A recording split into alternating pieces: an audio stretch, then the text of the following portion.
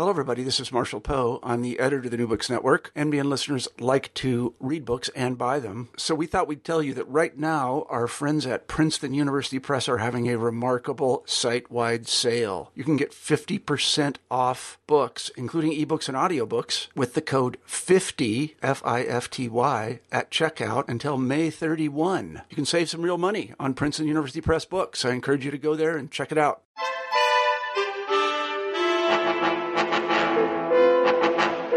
Hello, everyone, and welcome to the New Books and East European Studies podcast series. I'm your host, Amanda Jean Swain at the University of California, Irvine. Today, we'll be talking with Anna Foteva about her recent book, Do the Balkans Begin in Vienna? The Geopolitical and Imaginary Borders Between the Balkans and Europe, published by Peter Lang. Anna draws on novels, plays, and travelogues from the 19th and 20th centuries to explore the various forms the Balkan region has taken in Europe's political and cultural imagination. So welcome to New Books in East European Studies, Anna. Thank you. Thank you for having me here. Well, we're very happy to talk to you today about your book, and I'm sure our listeners will find it as interesting as I found it reading it over the last few weeks. So just to start us off, will you tell us more about yourself and how you became interested in studying the Balkan region? Certainly. I think this question is especially important when it comes to this book, because actually without my origins, I wouldn't have become interested in this particular topic. So I do come actually from the former Yugoslavia, from the Republic of Macedonia, and I spent my earliest youth watching on TV the different coverage of the wars of the dissolution of the former Yugoslavia.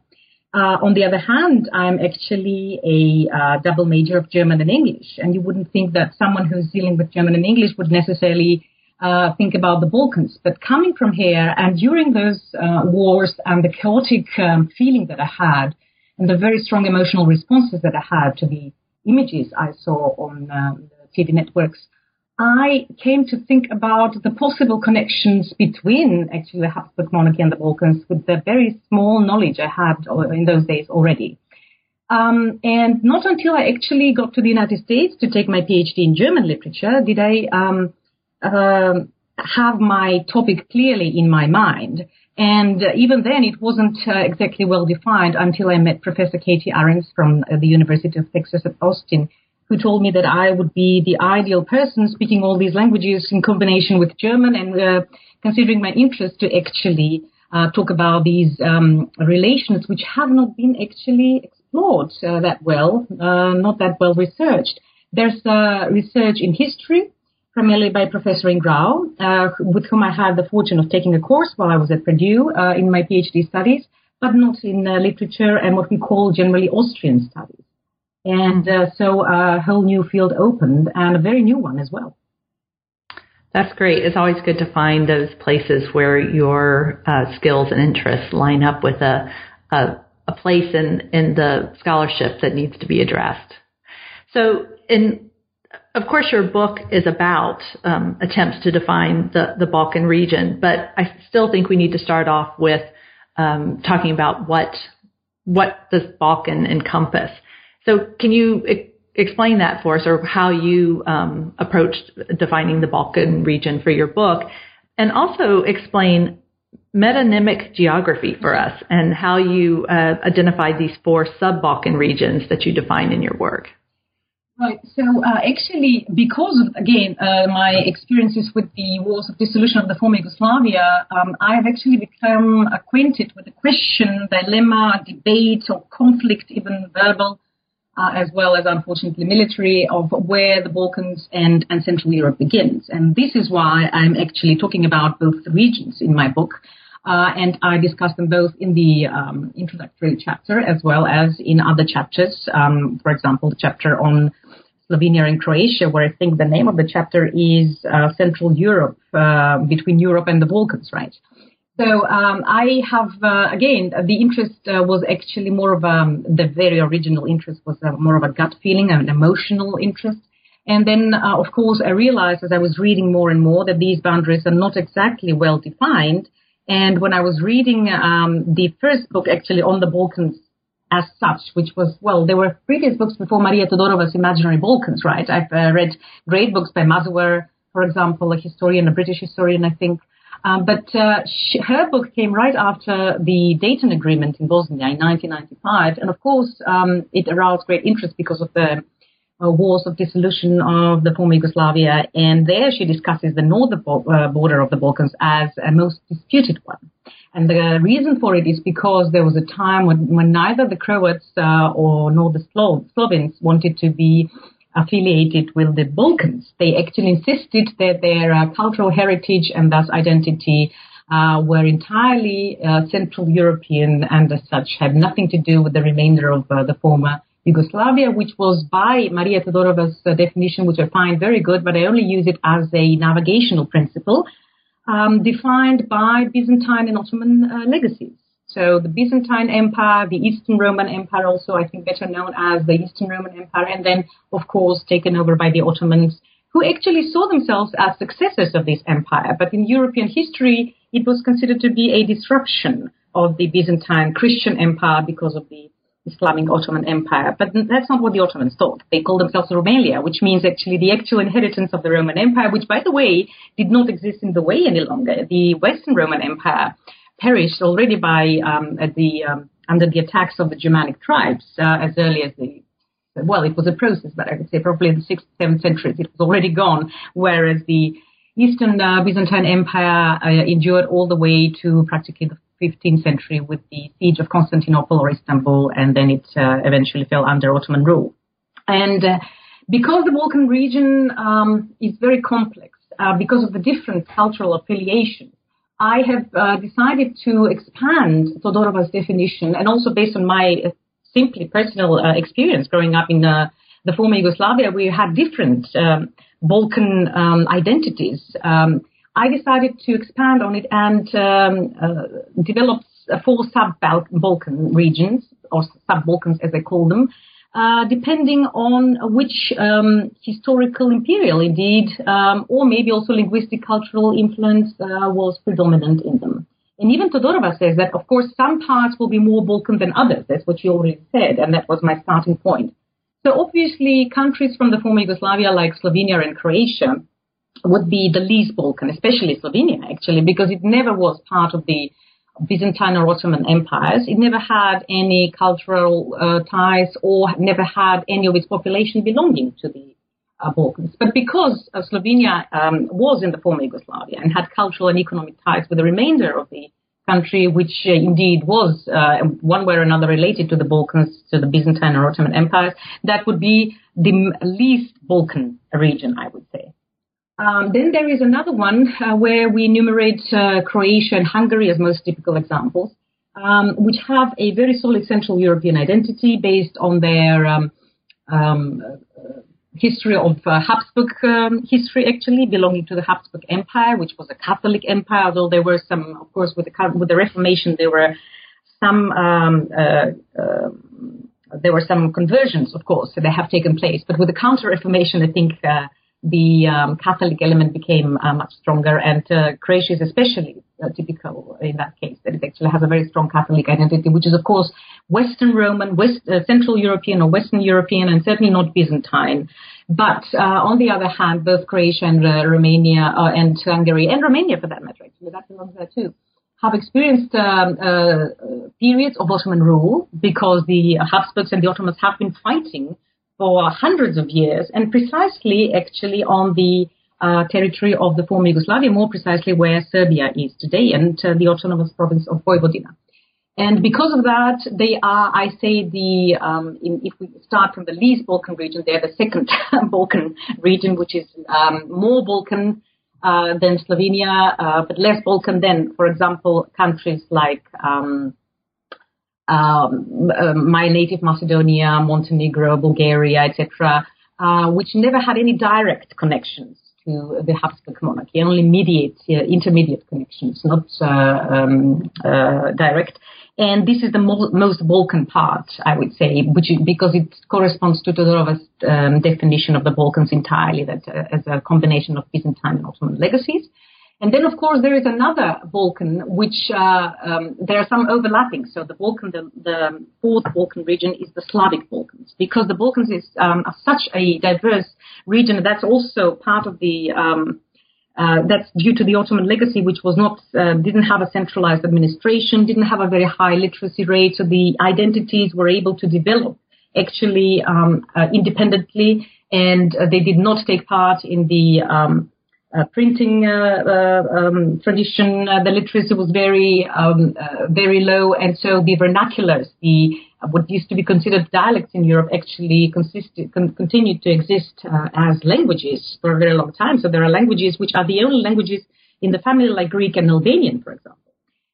But they do not belong to the Slavic Balkans. There is actually a strong Slavic presence in the Balkans, and that would be the fourth Balkan region, where, of course, Slovenia and Croatia and Macedonia would belong, although Macedonia is also the other part of the Balkans, the North Balkan and Slovenia, the East Balkan region. So there's a lot of overlapping, and because of that, I insist on this metonymic geography that Irit Rogov actually introduced, that you have to consider that several things that exist parallel next to one another in the temporality rather than historicity. So you should abandon the linear approach where, for example, that was pretty much the argument of those who said, well, Croatia and Slovenia don't really belong to the Balkans because they have been in the Habsburg monarchy. But they were also part of the some interaction with the Balkans, or actually Croatia also had part of its population living in Bosnia Herzegovina, which is unequivocally a Balkan country.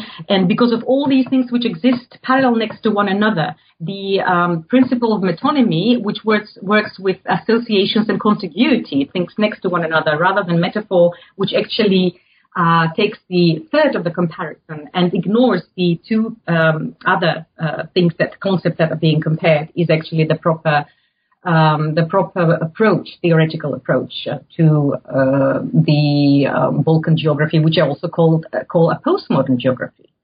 Right? Mm-hmm. Yeah, and we'll get more into geography and all of those individual relationships to being Balkan, more or less, and with the Habsburg Empire. But I wanted to start where you begin in the book. You start by analyzing travelogues published in the 1990s. And I was interested in the fact that you started in the 90s, given that your book has such a broad historical scope. You sort of started at the end, so to speak, in a linear chronology. So why start in the 1990s and then work your way back? Well, again, part of it is that my inspiration came from the unfortunate events of the last decade of the 90s, when the Balkans have become very topical and very interesting for the media audiences again. Another reason for it is because Todorova actually deals very extensively with the travelogues of the 18th and 19th century on the Balkans. So I thought, why repeat that? I'd rather actually have these travelogues to which I can actually also relate more closely, but also because the travelogue like Kaplan Balkan Goes, or all the other two, actually in a nutshell condense all these previous centuries of history. And in a way, that's also another metonymic approach. You can never talk about the last decade of the 20th century in the Balkans because you have to imply all the previous centuries, at least starting with the Ottoman conquest or even before that. And that was the reason why I felt that these travelogues should actually be the core of this section, the 90s, yeah. Mm-hmm. So what do travelogues as a genre, and these works in particular, have to say, or how do they represent the kinds of things that you're arguing about, the complexities of Baltic? I work on the Baltics, and when people are always saying Balkans, and I'm saying Baltics, so here I'm going to say Baltics when it should be Balkans. So how do these three travelogues that you look at demonstrate the kinds of stereotypes and ways of thinking about the multiple identities in the Balkan region? And why travelogue as a genre is important. They are the travelogues, of course, when a region is marginal in Europe, in the European consciousness, and also not really Western, but not really Oriental, then, of course, people who travel and write about the region will analyze the region from the perspective of their own culture. It's very logical. There is no other way, as a matter of fact. And in that sense, I find Kaplan's The Balkan Goes actually a very sincere travelogue. I obviously criticize the approach, but I find it very sincere on his part that he's, of course, he tries to, he's also a journalist, so he tries to describe and explain in quotation marks this region to the American audience. So he draws comparisons which are not very fortunate with the Middle East, with Palestine and Israel, etc., but I understand why he does that. But of course, that's the problem when you're lost in translation, and not translation of languages, obviously, but of cultures. On the other hand, he's very honest about the cultural complexity of the region. And he talks to someone in Croatia, and then they claim one thing, that Croatia is really just Central European, and the rest of the country does not really belong to Europe because it's something Oriental, Ottoman. And then he goes to Kosovo, and then he talks to an Orthodox nun, and then she says, well, this is the bulwark of Christianity.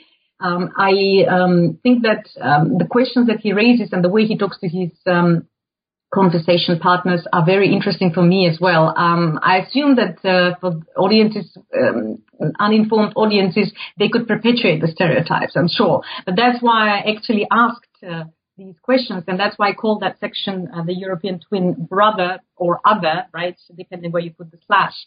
That actually there are many similarities, but when you try to explain the Balkans, or he actually, I write about his former Yugoslav trips. I focus on that, although he also writes about Romania. But I focused on that because that's the place I know best. I think it's very important also to read my questions. It's important to ask the questions when you read something like that. But his confusion, perplexion is actually quite clear, and I'm glad that he does that. And I hope that comes across. I hope that I'm not too critical towards his travelogue. The other two travelogues, the one by Milodor, who has a very interesting biography. He's probably a typical human subject, carrying all those centuries of history in himself. I find him very interesting as a person because he comes from Vojvodina, a region which was actually well, it wasn't created, but he's a Serb from Vojvodina. The Serbs to Vojvodina were invited by Leopold II, the Habsburg Emperor, because they were fighting against the Ottomans, and he granted them territory as gratitude. So that part of the history is there, the Austro-Turkish Wars, so-called. And then, of course, he becomes also a Yugoslav from the first Yugoslavia, the interwar Yugoslavia. He carries that historical heritage with him. But of course, then he goes to Vienna and he decides to stay there. He's got all these layers. And he has a very traditional, I would say, approach because he talks about all the historical layers of this region, starting all the way from Celtic times. And I find it very interesting, and I like that because it gives a very good picture of the multi-layered identities of the nation and how many different cultures have actually existed there. And I like this idea that it makes you feel rather small as a human of a certain historical period as in the presence. It's almost comforting that history simply continues going on and we need to adjust. And then, of course, comes Handke's travelogue, which is an extremely complex narrative to begin with. I mean, we wouldn't call it a travelogue in that sense. I mean, those are a collection of short stories. And, of course, he visits different places, but the narration is extremely dense. And he only has one sentence in the beginning that he visits one place where apparently Dante descended into the Inferno. That's up in Istria. Now in Croatia, on the border with Italy. And then, of course, he continues writing in a very dense, very postmodern style. There is no hierarchy of the objects described. He focuses on a bumblebee or on a cicada in a tree or minuscule details. And but at the same time, he metonymically represents the different cultural influences, starting from Istria, over Split, and then going into to Skopje, to my native town where I am right now as we're conducting this interview. He does not talk about linear history. He talks about now, but at the same time, nothing escapes his attention. All the details are there. He hears, for example, the call of the muezzin in Split, and Split is for the most part Catholic. And that's why you only see this Oriental element in the background. As he descends further to the south to come to Skopje, to my native Macedonia, then the cultural complexity increases, and he sees that represented in the different headwear, as he calls them, hats that people are wearing. And I find that a very poetic way of describing the cultural diversity without taking any stance towards history as positive or negative, traumatic, wars. He ignores all that. And that is very interesting because he was very explicit politically during the dissolution of the former Yugoslavia. He wrote a very explicit travelogue, which is actually the first most famous travelogue, and strongly criticized the Journey to the Rivers, Justice for Serbia. And that was overinterpreted. I didn't want to deal with that because so many things have been written about it. But this one is actually almost like and that's why I say Travelogues of War and Peace. That's the name of the chapter. This is actually like an oasis of peace and tranquility amidst of war. It was published in 1995, so really just after the wars. Well, I do think that seeing those travelogues and your analysis of them set the stage to then go back historically and trace some of these threads and themes through each of the different now countries. And so your next chapter, you then look at Serbia. And I didn't know that Serbia had asked to join the Habsburg Empire in the early 19th century and was rejected. So that was really an interesting historical fact. But you used 3 plays by Jovan Popovic to explore the cultural and political ties between Serbia and the Habsburg monarchy. So tell us about these plays and that relationship, and in particular about Popovic's ambivalence to the Serbian nation-building project as is revealed in these plays. So I would like to go back to your very interesting footnote on that. You didn't know that Serbia actually asked for a incorporation into the Habsburg monarchy. I would say that very few Serbs, if any, actually know. Maybe a few historians, and that's it. I owe this information to my professor in Rao. And I had to read hundreds of pages, volumes, thick volumes on the correspondence between the Serbian insurgents and the Habsburg officials during the uprisings. And there were several uprisings. They had this famous Black George, Karađorđe, who was the leader of these uprisings. And in the correspondence, you can see that they would very much like to, if it was possible. But it's not something that is emphasized in Serbian historiography. That's very interesting. And so very few people know. And I'm glad you remember that detail because it's an important detail. And then as far as Jovan Steria Popovic is concerned, so there are 3, I would say, different plays. I begin with Parvenu, then I move on to Belgrade's Once and Now, and then I go to The Patriots.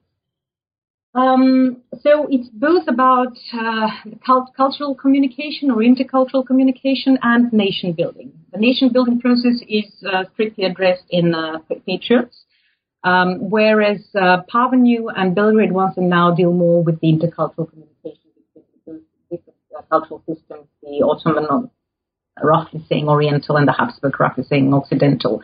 Neither the Ottoman nor the Habsburg empires, in my view, are strictly Oriental or strictly Occidental because of the mixtures of peoples that they've incorporated and the territories. They really also borderline in between empires. Unlike, for example, France and Britain, which are very clearly Western empires, or, the Mongolian Empire is a very clearly Asian empire. It's very interesting how he depicts the process of intercultural communication. I found Homi Bhabha, very instructive in describing this process of how actually the cultural signifiers get destabilized and how you see that practically cultures are always cultures in translation, that they can never be on their own, entirely isolated. However, I think that the Serbian culture is an especially good example of it because they are the first bulwark between the Habsburg and the Ottoman empires. And it's very interesting to follow this process there. And on the basis of one character, who's a comical character, tries to appropriate the Western values as the Serbs see them in Vojvodina, which I suppose you could translate as women emancipation also. But she a bit misunderstands that a bit. She also misunderstands the values of the Enlightenment. And, of course, her linguistic knowledge is just ridiculous. It's portrayed as hilarious because she pretends to be able to speak German and French and doesn't. Whereas, of course, Popovic was multilingual and he was fluent in German. And he was influenced by German playwrights, by Austrian playwrights more specifically.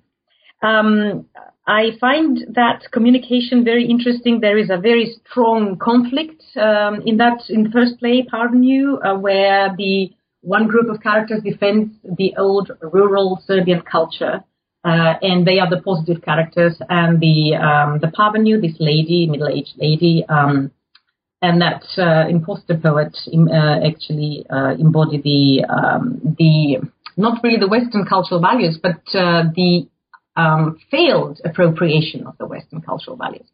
And it's very important to read that play together with Belgrade Once and Now, because in Belgrade Once and Now, those values which Parvenu tried to introduce in Vojvodina, which is further up, it's in the Habsburg monarchy, have already reached Belgrade, which was never part of the Habsburg monarchy. It was for 15 years, very short. There you can see that Popović he's ambivalent. I think he adheres to the patriarchal values of the Serbian culture. He's not exactly very big into women emancipation. And on the other hand, he's a thinker of the Enlightenment. He has really appropriated the values of the Enlightenment, and to him, a proper knowledge of the language and of the cultural norms is very important. But yet you could see that he's usually portraying characters as positive who defend their traditional values. The problem is there that, of course, the question is what the traditional values of the Serbian culture are. It's very interesting that the grandmother who comes to visit Belgrade talks about Turkish coffee and a Turkish headwear, and feels that they are the actual, authentic Serbian values. But of course, she calls them Turkish, and she calls them, and they are actually Ottoman, really. Also, the patriarchal character of the culture is a result of the Ottoman influence. And that, again, goes back to Homi Bhabha, that every culture is actually a continuous process of translating the cultural signifiers. Now, in Patriots, that's really the nation-building project, definitely. That's a very interesting moment, again. It's the Pan-European Revolution of 1848, when the national consciousness and the nation concept got a big push, and everyone all of a sudden started feeling as a Hungarian or Serbian rather than a Habsburg subject. And of course, those ideas didn't start in Serbia. They started, or in Vojvodina among the Serbs, but they started in Western Europe and also in Hungary. And but you can see, first of all, you can see how the nation is being narrated and constructed precisely on the example of those Serbian immigrants to Vojvodina, who first defend the Hungarians because they bring about liberalism and new values which they find appealing in the first act, in the second act, and then all of a sudden become ardent Serbs. And they change the symbols as well, and that has an extremely strong comical effect on stage. And I find it also very typical of the nation-building process of all Balkan nations, not just the Serbs. I think each and every one of our nations, I mean, in Macedonia right now, there are some very interesting things going on. There is an attempt of constructing the nation by going back to some purported ancient origins from the ancient world. And it reminds me of these things where the symbols become so important, the visual, whereas the mouthpieces of the author in the play say it's not about the symbols, they are arbitrary. I find it extremely modern or even postmodern to understand that symbols are actually arbitrary and you shouldn't adhere to them as if they were authentic and universal and genuine. But it is about what Bhabha says, societas, which is really the civil society of rules, of laws, and of protection of the civilians, of the citizens. And I find that play, time and again, I get really impressed by Popović because he's very, very modern in his understanding. And quite honestly, I haven't come across that sort of modernity in other authors of that time, European authors, which goes back again to my feeling that the Balkan geography is always postmodern because the change of rule is so quick, so frequent that people actually have this double consciousness, awareness about the arbitrariness of the symbols and the narration of the nation. I was surprised to see that all three of these plays are comedies because often when there's literature being analyzed in terms of nation building and nationalism, they tend to be dramas. And you argue for the appropriateness of comedy for depicting the process of nation building. So why is that? What does comedy offer that drama doesn't offer to look at this? In the specific Balkan, there are two factors here that are important, the specific Balkan context and also the 19th century.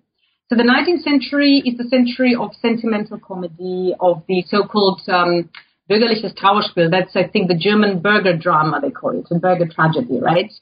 Which is different from the classical tragedy, where you have the concepts of the sublime and you have royalty, etc., etc. First of all, these are nations without royalty. So, in that sense, you can't deal with the typical tragic situation and concept. You need royalty for the classical tragedies.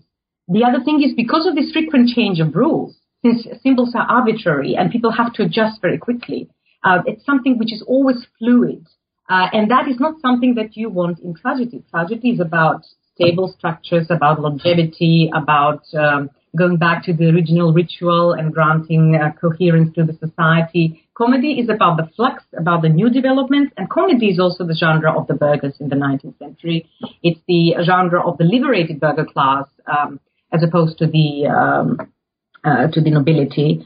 And if someone is made fun of, then are the nobles or those who pretend to be. But especially in the Balkan context, I think this genre is very important for the nation-building process, and especially with patriots. I say, however, that it's actually a tragicomedy because, and that's the advantage of comedy as well. As Walter Benjamin says, that comedy can turn into tragedy, whereas tragedy can't turn into comedy. And this is why you have this tragic potential underneath, the tragic tinge. Of course, if you imagine the context, there were victims when the Serbs were fighting the Hungarians. And then, of course, it's even more tragic that they actually missed the opportunities to get anything they were fighting for. They didn't get their duke. The revolution failed. And so all these confused characters who are funny and comical because of their swift change of identity, if you think of the broader picture, it's actually sad, if not tragic. So that's why I think comedy and tragicomedy. Mm-hmm. And you use plays throughout the book and quite a wide variety of other literary forms, which we'll get to later. The next chapter you focus on Bosnia-Herzegovina, which you've already mentioned is the most Balkan of the Balkans. And you introduce the chapter by asking, who are the Bosnians and why did the majority of Bosnian Serbs and Bosnian Croats identify more strongly with Serbia and Croatia rather than with Bosnia itself? So how do you answer those questions? It's difficult. I think I try to answer them. And again, it goes back to the introduction where I say I would like to mediate, and to me it's more important to come to a positionality rather than having a position. So I really spend a lot of time answering the questions in a process, and I don't want to give ready answers. Some historians give very, very instant answers, so to say, very explicit, very short, and people are very convinced. But that's not the case with the Balkans. I think with the Balkans you have to be very cautious there are no binaries. So I do call that chapter where the Orient and Occident meet, right? I think that's the title of the chapter. But as a matter of fact, Bosnia is neither nor because of that encounter, or it's both, as well as, or either or, depending on the perspective. Now, why Croatians, Croats and Serbs have identified, the majority of them at least, with the neighboring Croatia and Serbia and not with Bosnia and Herzegovina, I think the answer is the nation-building process. The nation-building process in the 19th century, if you ignore the supranational structures like the Habsburg monarchy and the Ottoman Empire, which had a very different concept of nation, we can talk about it if there's time later. If we ignore those structures, the other concepts were actually ethnic and linguistic, and they were insisting on the ethnical homogeneity of the nation. Germany would be one example, for example, not just in the Balkans, right, but also the Hungarians and, of course, the Serbs and, of course, then the Croats within the Habsburg monarchy, right?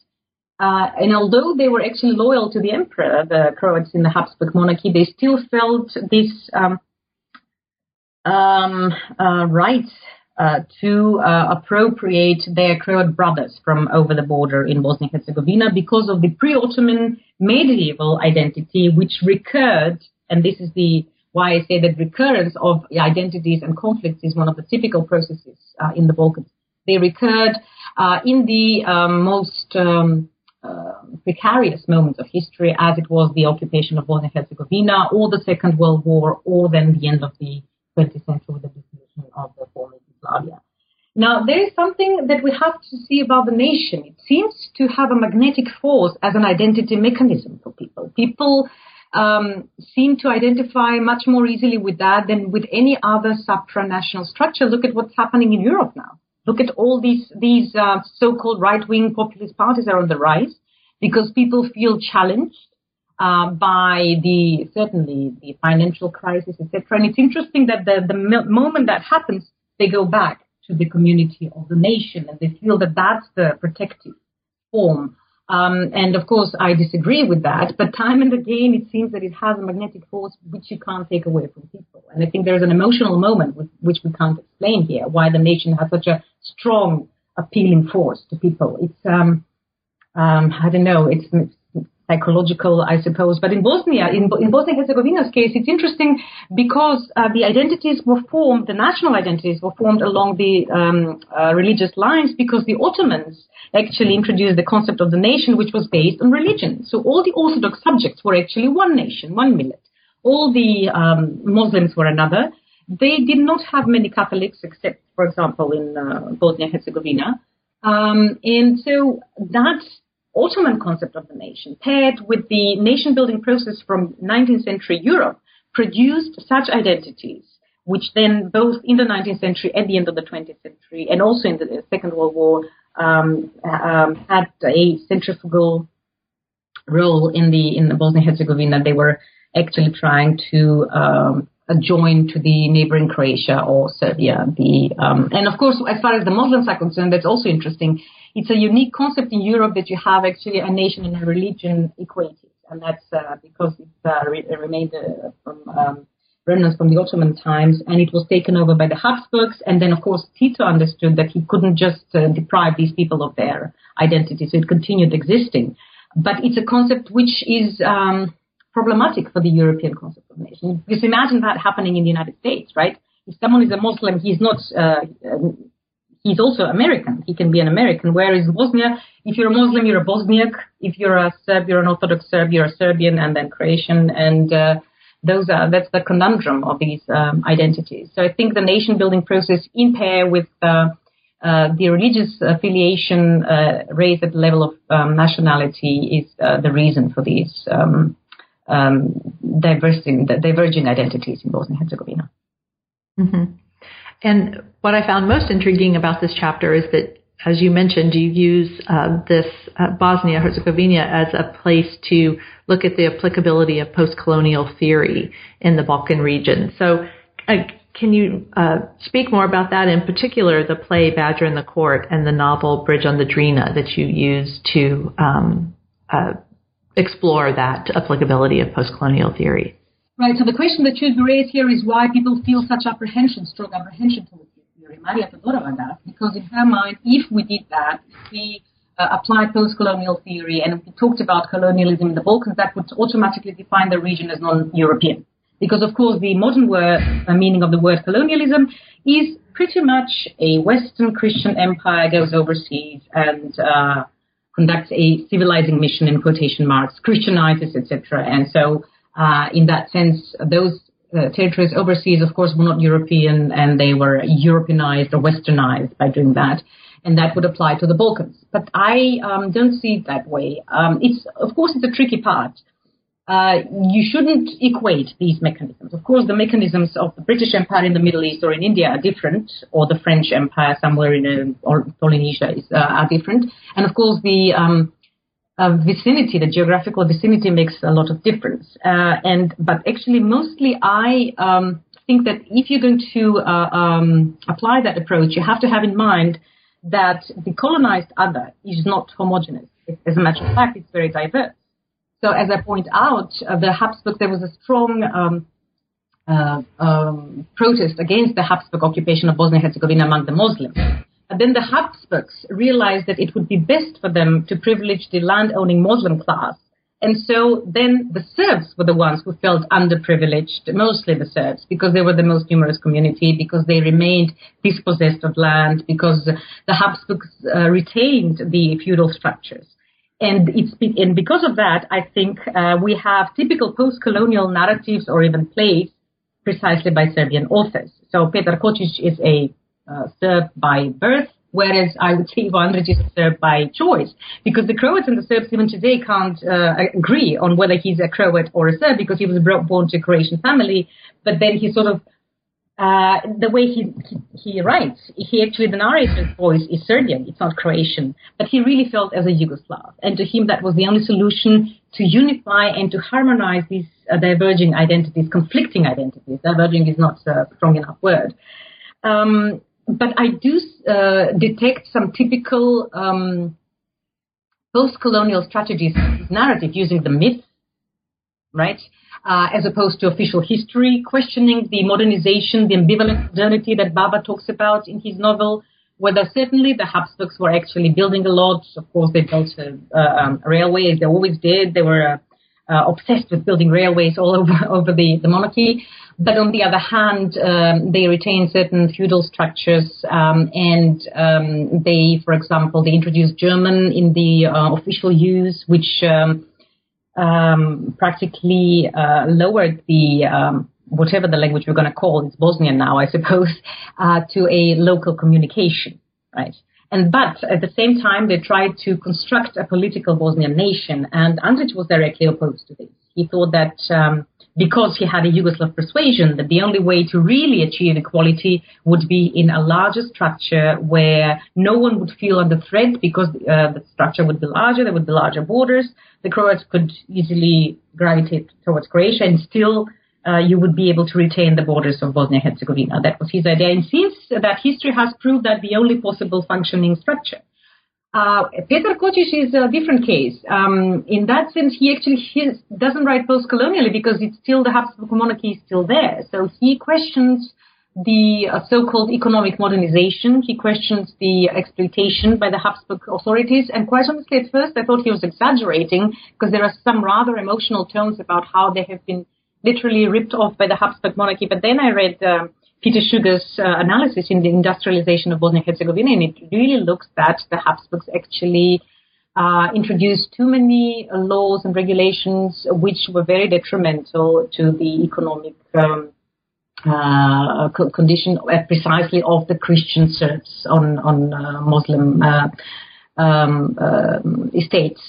And also they felt alienated because the new language that they tried to introduce as Bosnian and the new alphabet were far too similar to Croatian and Bosnian, and they felt, why would you introduce a third language? So they felt very alienated by that already back then. And I wish people had read this before the dissolution of the former Yugoslavia, or everyone who was involved in the process should have seen that, it's important to know history. I understand that now.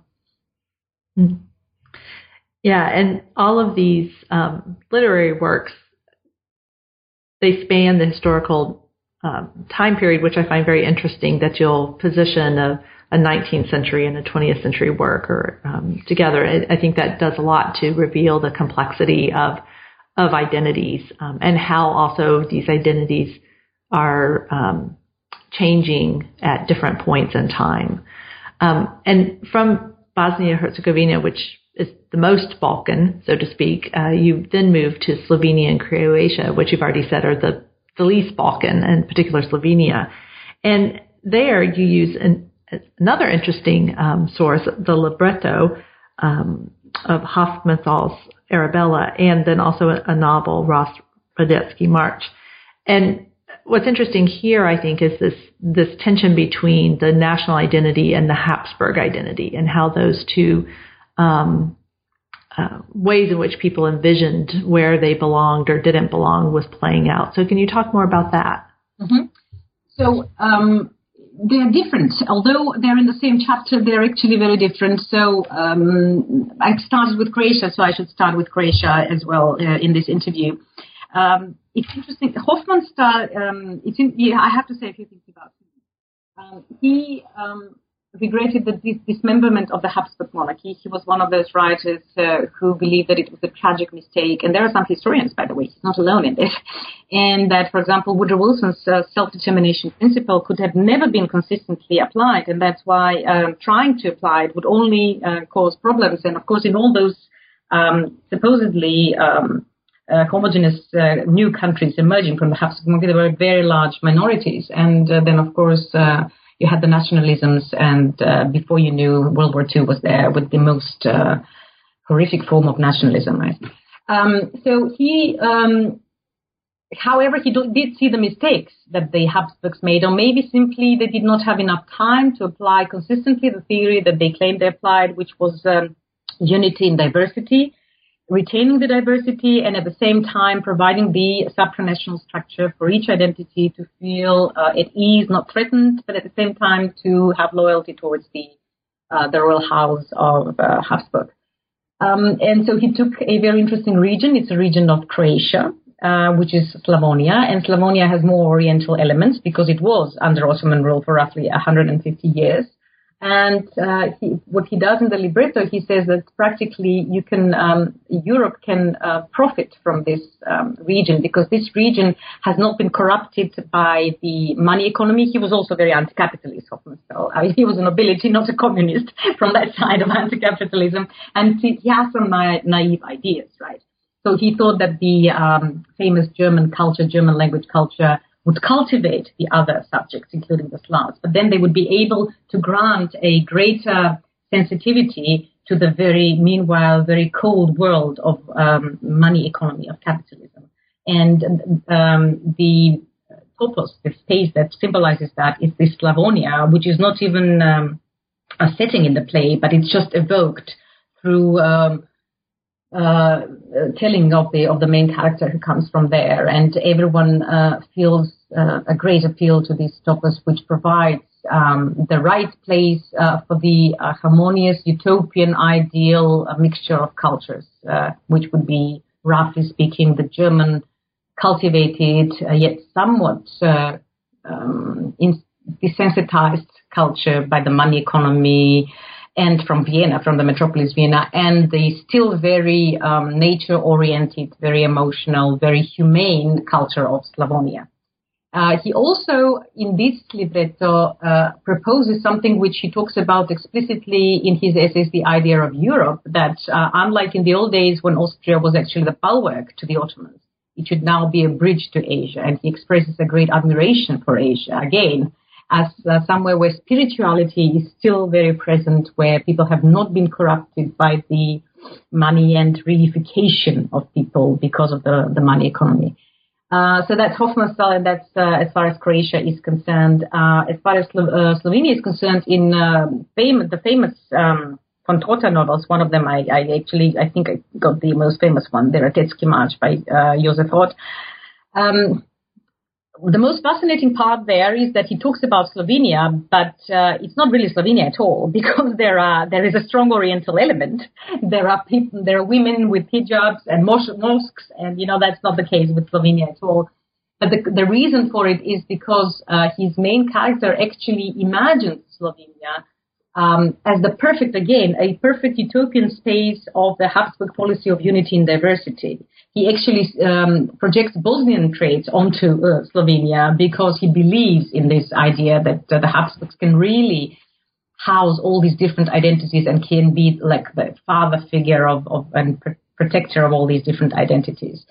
The interesting thing there, on the other hand, is, of course, the loss of identity through ennoblement, because the main character's grandfather saved the emperor's life. He was declared, he got a nobility title, I don't remember, Count, I think. And from there on, he got detached from his rural Slovenian origins as a Slovenian peasant. And the important element here is that the Slovenian peasants were those who actually spoke the language, because the middle class and the nobility, they were entirely Germanized. So there is another element here that is important. But by ennobling them, they practically take away their original identity. And that doesn't end well, because the whole supranational structure and the concept of unity and diversity, of course, crashes with the beginning of the First World War, but even before that, when the national paradigm is more and more asserted. And so he remains like some sort of a Don Quixote who believes in this ideal which had been already dead.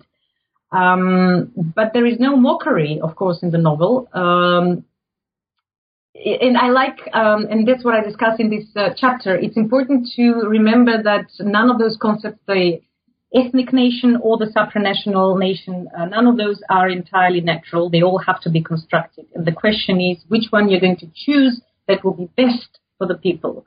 And I think history keeps making mistakes in those things, and especially now in the former Yugoslavia, it was especially visible. And von Trotha, the grandson, the youngest character, is a very good example of that. And that actually goes right back to then the 1990s and the Balkan Wars. And you return to the 1990s, but from an Austrian perspective, and step away from the, in a sense, internal views of themselves, of people within the Balkan region, and look at how the Austrians, and in particular several documentary-style projects, are viewing the Balkan region in the 1990s. So can you describe those stereotypes, really, that they are applying to that region, and how those are being communicated through these Austrian projects, an Austrian perspective? Right. So the sixth chapter is about actually the media coverage on the Balkans, but of course through literary work. And there is something which is another travelogue, which is on the other hand written by a journalist. So I place it here. Originally it was in the first chapter, but I realized that here it's more important because then I could deal with the critique of the journalistic stereotypes and prose and images that were then present in the literary works that I discussed. Now the thing is here, the sixth chapter actually begins with the outbreak of the First World War. And so the Serbian diary by Roda Roda is actually the one a diary which discusses the, initial progress. And then, of course, it ended with the defeat of the imperial and royal K&K army of the Habsburg monarchy in Serbia in the first year of the war, when things were still unclear how things would proceed. And he uses precisely stereotypes which had been put in place after the occupation of Bosnia-Herzegovina. And that's the interesting part. That previously there were no real strong stereotypes, negative stereotypes about the Serbs in the Habsburg monarchy. But after the occupation of Bosnia-Herzegovina, because both states, the Habsburg monarchy and Serbia, claimed their right to the territory of Bosnia-Herzegovina, and as I say, neither of them actually had the right to it. They have the relationships between these two countries have been antagonized to a very strong extent, and then a number of stereotypes were present in the print media, in the printing press, in the papers in those days on a daily basis, and then in Roda Roda takes them over and describes the Serbs as a nation desperately in need of a civilizing mission. And so this war is more a civilizing mission than really a war. That's really in a gist what he's trying to prove throughout his diary. So he shows compassion for the Serbian civilians. He criticizes the Serbian politicians for their failed politics, and that's why all these victims go on their account, because it's their fault, and it's not the Habsburg monarchy's fault that there is this war going on in Serbia, in which really the imperial and royal army was actually occupying Serbian territory. And that style of journalism is severely criticized in Karl Kraus' The Last Days of Humankind, a fascinating play on, depending on the edition, between 800 and 1,000 pages. And he criticizes not only Roda Roda, but also Alice Schalek, a famous correspondent of the Die Neue Freie Presse, a famous journal from Vienna, which still exists today, but it was very big on war reports precisely during the First World War. And he's very concerned about the lack of rationality and the emotional language of journalism in those days, and in that I find him also very modern. And, of course, the use of photographs and images to influence people to become more belligerent, to go back to their primordial instincts, with the famous photograph of this Italian irredentist Cesare Battisti. He's hanging dead on the photograph, and they're selling that as a postcard. And to him, that is actually the reason why the play is called The Last Day of the Humankind. Not that humankind will disappear, but the humankind, at least the Occidental, has executed its own civilization their own civilization. That's what he talks about. That's why the last days of humankind. And then, of course, the interactions with the Balkans are very interesting.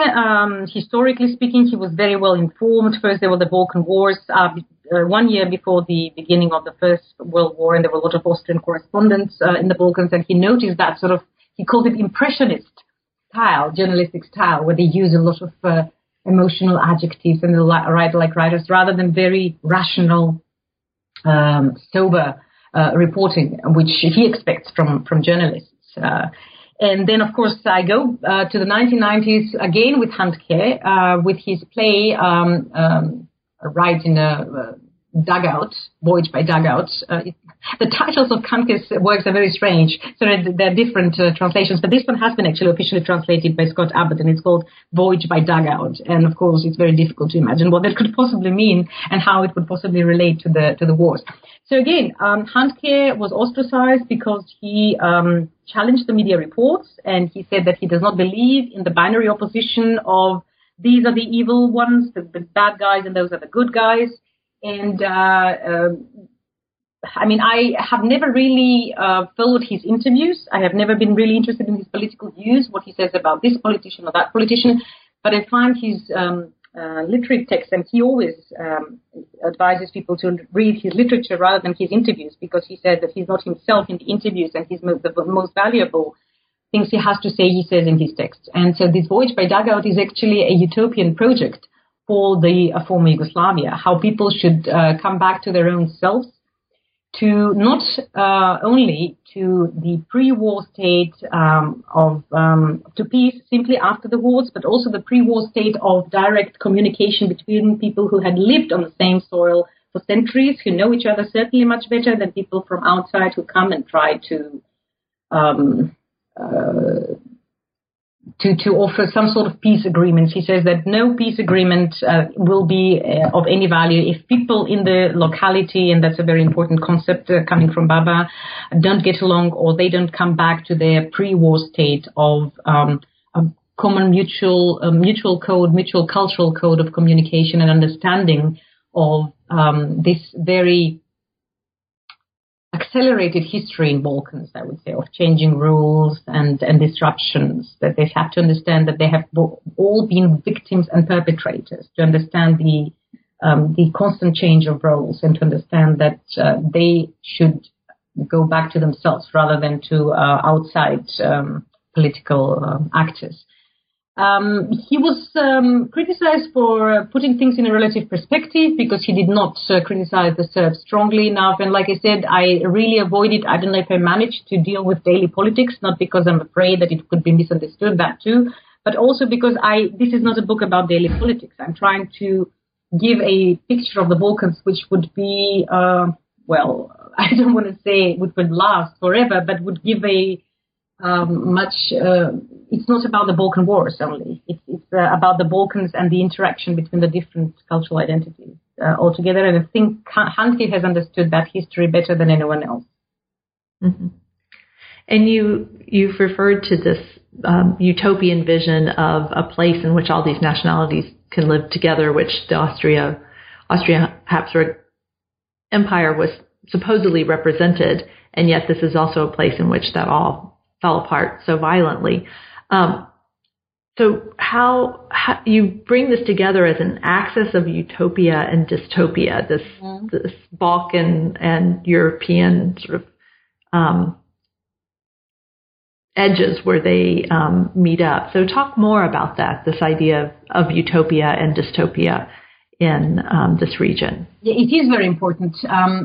It is one of the first things that I've actually, before I even wrote the dissertation, and then of course I changed a lot for the book, I had that concept in my mind. It was almost intuitive more than cognitive, the dystopian utopia. So obviously the media coverage of the Balkans presents the Balkans as I say, either eternal or recurring dystopia. So Dorova talks about the travelogues where the Balkan region was envisioned as a non-European, ambivalent, culturally ambivalent, even racially ambivalent, right? And I say that with the beginning of the 20th century, also with the rise of the media, maybe because these two terms coincided, the falling apart of the big empires, which of course produced violence, and the media coverage, the Balkans have been stigmatized as this region of recurring dystopia, of recurring violence. And I think you don't see much more about the Balkans in the media than that. On the other hand, each and every writer, especially those from the Habsburg monarchy or Austria, has always seen the Balkans as a utopian place. And I'm very fascinated by that. I mean, if we make a test, we'll see Handke and Hofmannsthal and Roth and even Kraus in his very dystopian play has actually a very short scene where the Serbian women offer the Austrian journalist homemade jam. And that's a utopian moment, which he hopes that will take over after the end of the World War I. That would the predominance of the media discourses will disappear and everyone will come back to the direct interaction.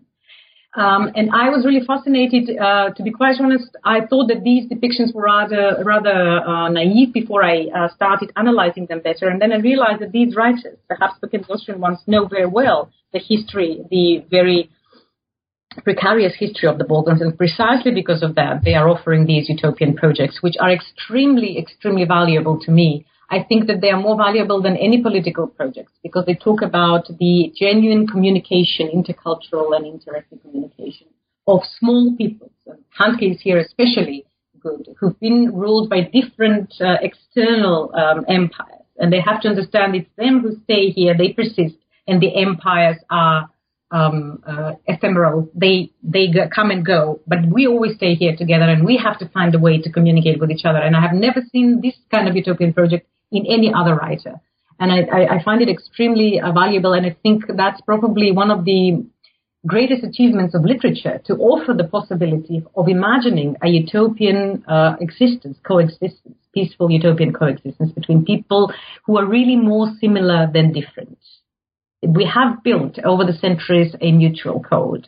We do understand each other. There is this consciousness of us having been here for centuries and having shared all the different rules on the one or the other side. And he noticed that better than anyone else and actually made me aware of that. And I have come to look at the region with different eyes because there is a strong complex of inferiority in the peoples who come from the Balkans because it's such a dysfunctional dystopian region. The states are totally out of order, dysfunctional, like I said. But I realized that, first of all, that's the postmodern procedure in Handke. He never puts a hierarchy in the spaces. So Western Europe is not hierarchically higher than the Balkans. There is an equality, and this is this postmodern metonymical procedure. And he condemns nationalism. He makes you feel proud of where you come from without being a nationalist. That is something that no one else has achieved, and that's been neglected with Handke because of his somewhat odd political views. I think that's quite a shame. That's really fascinating.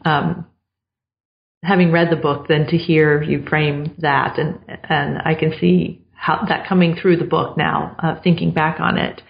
And you end the book with the discussion of comparisons between Yugoslavia and the Habsburg Empire, and in particular the myth building around the persons of Tito and Francis Joseph. So how are people positioning those two, and how do the Roth novella, The Emperor's Monument, and the film Tito and Me resist those myths, with the person that they're addressing? First, I was a bit afraid to make this comparison because you'd have to admit it's rather far-fetched. The one is a communist leader and the other one was an emperor.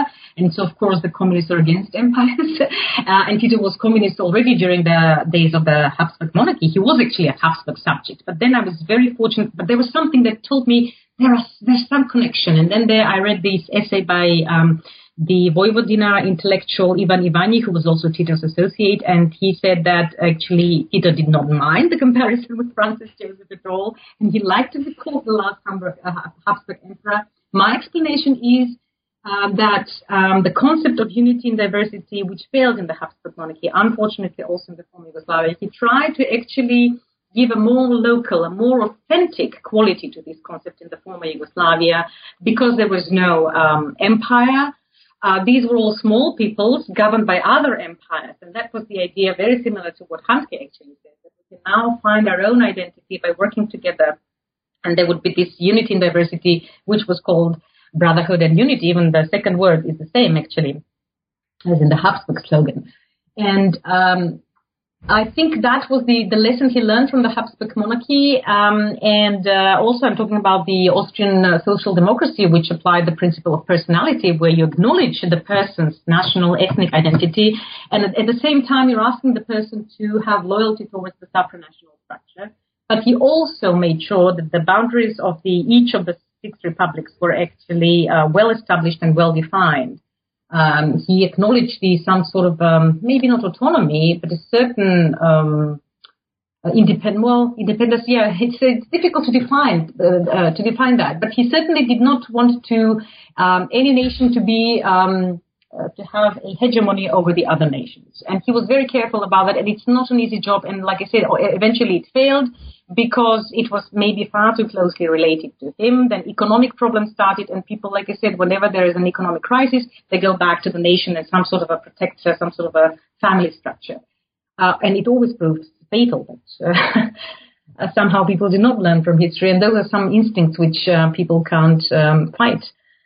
Josef Roth deals with the myth, of course, in all his novels. Also in the Radetzky March, he deals with the myth of the emperor. And with the Emperor's Monument, he deals with this situation slightly differently. What seems to be an absurd and because of that a grotesque and humorous situation of a person bearing the monument of an emperor, because he's so closely attached to the symbolic value of this monument after the dissolution of the Habsburg monarchy and, of course, after the emperor's death. Actually shows a process of such high identification with not only the emperor, but also the supranational structure of the Habsburg state and the ideology of unity and diversity, that it becomes more touching than funny. It's not parodic. It's actually, I would say, very emotional. And it shows, because the question has been raised, what happens when such structures fall apart and people who really identified with the, let's say, state ideology then are left without anything. And this is one possible answer, what happens. And I think Roth deals with that very skillfully. So the Count Morsten, who identifies with the emperor, understands now that finally the time has come to eliminate the monument, and he understands the new time has come. The empire doesn't exist any longer, but we will bury this, and this burial has an unbelievable cathartic effect on me, at least as a reader. It had everyone who was present at the burial of the monument started sobbing because they felt that we did this now in a proper way. We actually did it dignified, because we paid homage to the legacy, to the cultural legacy, and to the history of, they felt protected. There were a lot of Jews in that village, for example, who always felt very protected by the Habsburg monarchy, but also the other nationalities. No one objected to this decision. I think that it says that identities, which they're always constructed, each and every identity, obviously, national, supranational, but they do then leave their traces. So we can't just dismiss them and say and make fun of people who still identify, I don't know, with Yugoslavia or with the Habsburg monarchy. Not any longer with the Habsburg monarchy, I suppose. But even Ivany is someone who understands that people, he understands why people identified emotionally with the Habsburg monarchy and with the former Yugoslavia. It's the same idea of unity and diversity. Now, on the other hand, the film Tito and Me is actually a very different story. It's very early in the film, it becomes clear that the main character moves from illusion to knowledge, and he stops idealizing the former Yugoslav president Josip Broz Tito, and he understands that he's a ruler of an authoritarian regime. And it's a very different take on the myth. I think one of the reasons is we've discussed these things at different conferences. The Habsburg monarchy, we would probably say, lasted for 1,000 years. And considering that Tito's regime, Tito himself was in power only for 7 years, I'm not sure exactly, I think he still left enormously strong traces in the hearts and minds. And that's why I think even the director is a bit ambivalent, because the fact that he actually makes this film and talks about his fascination or someone's fascination with Tito as a child, and his public persona shows about the degree to which this president actually left his mark, his trace. But more importantly, I talk about the succeeding politicians in each of these nation states that emerged.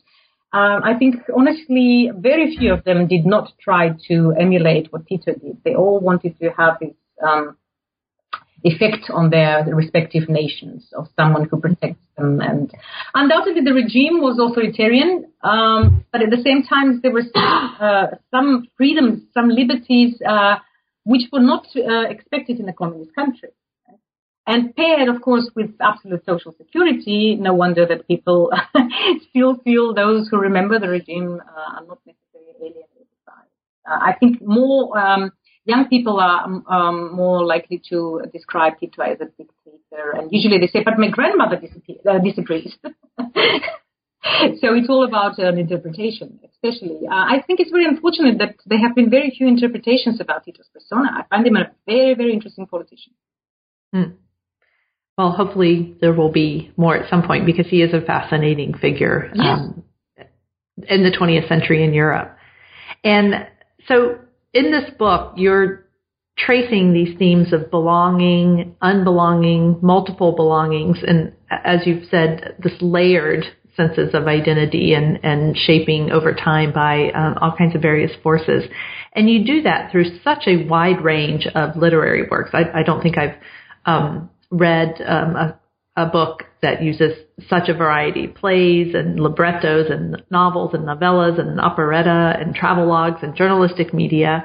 Why was it important to you to draw on such a wide variety? Why not just, stick with plays, for example? Why did you look for such a diverse range of literary forms?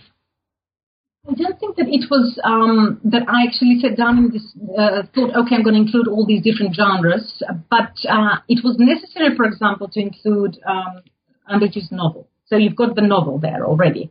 It was necessary to include Roth's The Emperor's Monument. So you've got the novella. And of course, with the travelogues, you would necessarily include them because they are the ones who give you a very good picture of how people imagine the Balkans. And of course, it's also about the imagination of this region. But more importantly, I was trying to actually mediate, as I say in my introduction, between different discourses. And so also I include a lot of historical explanations. So the historical interpretation there, I had to learn very fast because I'm not a historian. I'm a literary scholar by vocation. And there I had to learn very fast. I was very fortunate to be able to take a course with Professor Ingrao, who offered an enormously rich bibliography, which first terrified me, but then you find your way through it and then you feel very sovereign. And I feel much safer because of that I can actually argue with certainty. So we certainly wouldn't dismiss historiography, but it's important to see how historiography describes the region, how one genre like a travelogue describes, how a play describes, and how a novel and a novella describes the region. All these are different perspectives, different discourses, as we call them now. And I think that can only that can give a more faceted picture of the region. Whether it's complete, it's another question. Mm-hmm. Well, I'm a historian and not a literary scholar, but I found reading your analysis of all of these different literary works really quite fascinating, and just the variety of literary forms, an interesting way of looking at this region. So thank you very much for your time and today and doing this interview. I enjoyed reading the book, and hopefully our listeners will also go out and read the book as well, those who are interested in the Balkan region. And so before we close, why don't you tell us what you're working on now? Well, I think I have to focus on one thing only because actually I have several projects in mind. As a matter of fact, I would like to compare Popovich's play, The Patriots, to a play which was written in exactly the same period in the revolution by an proper Austrian author, Destre. I'm actually presenting on it at a conference in Vienna at the beginning of July. And I would like to compare the two different genres and the two different approaches towards the nation. And I think comparison is a very good way of learning more about the original object, because, of course, these two works have been written in exactly the same year, probably, and by people who probably don't know each other, although I assume that Popovich was influenced by the Austrian playwrights, and I assume that he has read Nestrovich's play. So maybe I will also try to see whether there are some cases of taking over or modifying some of that. The other thing that I'm very interested in is that I would like to actually write something about István Szabo's Colonel Redl. I don't know if you've seen the film. It's about, it's very similar, but also very different from Joseph Roth's novellas and novels on the emperor. There is a character there who is also very much fascinated by the emperor and built his entire identity on the basis of this symbolic figure. But it's also in the last days of the empire. But what I'm interested in is actually Szabo's attitude towards history, because he mixes up different things that confuse interpreters. He presents the Archduke Francis Ferdinand as an anti-Semite, which he wasn't. And then I read an interview with him saying that he actually included some Stalinist periods in the film without telling us, of course. So all that merges into one in a film which is essentially about the Habsburg monarchy. But then you wonder why there are some historical inconsistencies by Szabo, who is very knowledgeable about Habsburg history. So that's another thing. And then since I'm actually very interested in theater, I would like to work more on this metaphor of the world as a theater, the Teatro Mundi metaphor. Specifically, I would like to expand on Karl Kraus's use of that in relation also to the media. That remains a fascination. I only touched upon that in the book. I would like to continue doing that. And there are some other things, but they are on the back burner. Well, we look forward to seeing more of your scholarly work in the future. And thank you again for joining us today. We really appreciate it. Thank you very much, Amanda. It was a pleasure. And thank you also to our listeners. And please join us again next month when we have another conversation about a new book in East European studies.